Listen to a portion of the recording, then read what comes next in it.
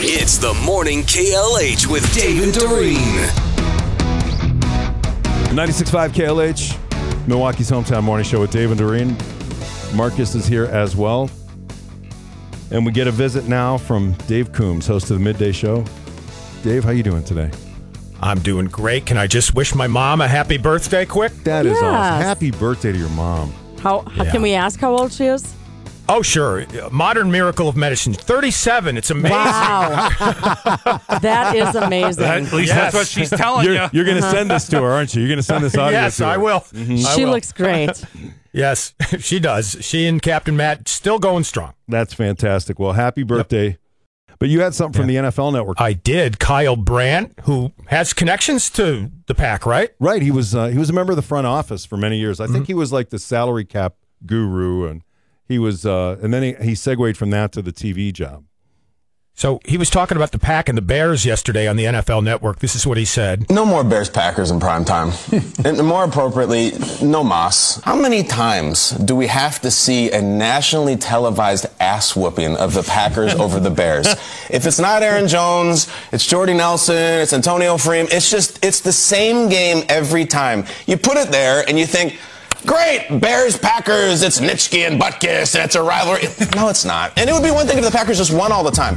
It is a mercy rule boat race every time we watch the game. I like that guy. He's got a great point, though, right? I mean, Yep. It's not really a rivalry unless the other team can really kind of show up every now and then. I don't know. I thoroughly enjoy it. Yeah, I'm sure you do. Yeah, I do too. But, at some point, calling it a rivalry is almost unfair. It's only because they're proximity, right? It wouldn't. Right? I guess. Vikings, same thing. Vikings, the same thing. But that is a great clip from the NFL Network. So, some impressive / stupid new Guinness World Record. What is that? Yeah, it's a guy driving backwards for 1 mile in 75 seconds. Apparently, it's set the world record. He was at a Kentucky racetrack, and he was driving a Corvette. Scott Burner now has the record for driving in reverse. Oh, man. Okay, on a racetrack? Yes. Well, let's do it down the city street. Yeah, right? It's a new Grand Prix. Right. We're going to go through the city streets backwards. Yeah. It just seems easy on a So how racetrack. do you know you're good at that, Dave? How do you know you're really good? Like, man, I'm so good at back. All my friends tell me I'm great at in reverse. Right. I don't know. I used to be good at it until I can't turn my neck anymore around that. I mean, and I don't trust the backup camera. I have a hard time with that, Can't believe you just said this because I just started using the backup camera and I'm now in love with using the backup camera. I still don't use it either. No, I just finally got the hang of it. Marcus, are you? I do, but that's secondary to me. I always check my mirrors and turn my head and then look at the camera. You know what else I do? I don't know if you guys do this. Do your cars have that Bliss system, the blind spot awareness thing? Yes. So when there's somebody in the blind spot, it lights up? Okay. So when you're passing somebody on the freeway, do you automatically look to see if their mirror has that little orange light on it? Because I do. Yes. I do now, I do the same thing because it's like, okay, they know I'm here. Because you know what? It's amazing how many people who don't have that don't know you're there. Right. So to kind of heighten your awareness of like, they may start drifting over. I'm all in on that because the blind spot is legit. And if there's a lot of crazy drivers out there. The other day, even with that awareness, I went to get over, but the guy was coming up so fast. Right. I mean, I cut him off, but I don't know, was that me or was that him? I mean, he was going like 90. Forbes magazine, Dave, had a new study out of the most confrontational drivers state by state. And the state of Wisconsin finished tied for 13th with Alabama. So. That's surprising. I would think like New York and Massachusetts might be leading the list. Did you see who was in the lead there? Or not?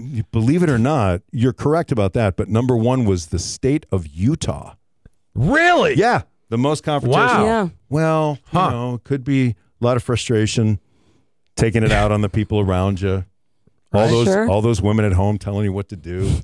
I don't know. Trying to get to the ice cream shop on time. Joking. All right, so tell us about this Google search in Russia thing that you were talking about. I was just reading this morning. Russians are actively searching how to leave the country. Huh. And the second most popular one is, quote, how to break your arm at home to avoid military service. You know why? Because he's sending like 300,000 more troops over there. Right? Yeah. I mean, it's sad that it's gotten to that point in Russia. It's very sad. You know, we're not so stupid in this country. We just Google search like how to cook chicken and NyQuil and stuff. Right. That ought to disqualify you from any military. Have we ever service. Have we ever talked with you about the movie Idiocracy? No. Okay. Have you ever seen it? I'm aware of it, but I haven't seen it. I'll have to put that on our Netflix and Jill list. Oh my gosh, you have to. Uh-huh. It's who is it? Is it Luke Wilson? It's one of the Wilsons. Yeah, one of the brothers. Let me look it up. And essentially, it takes place hundreds and hundreds of years from now.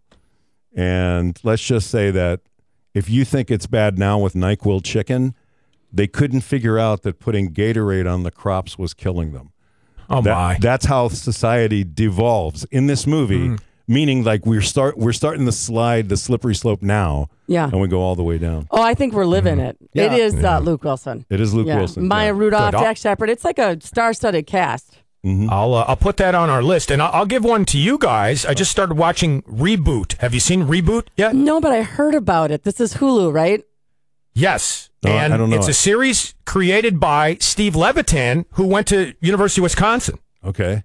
And he's the guy who was the genius behind Modern Family and Just Shoot Me. Right. This is, it's really funny. It's about how, we joke about it all the time, about how, there's nothing left to do. And so they just reboot old shows. And that's what the premise is of this. And it's sort of a show within a show where they're rebooting. It's really, really funny. I'll have to check that out. It's on Hulu. Yeah. Reboot. Got it. Okay. All right, Dave Coombs, thank you for the time. We appreciate that. Thanks, guys. Dave Coombs takes over at 10 o'clock. Your host of the Midday Show on KLH.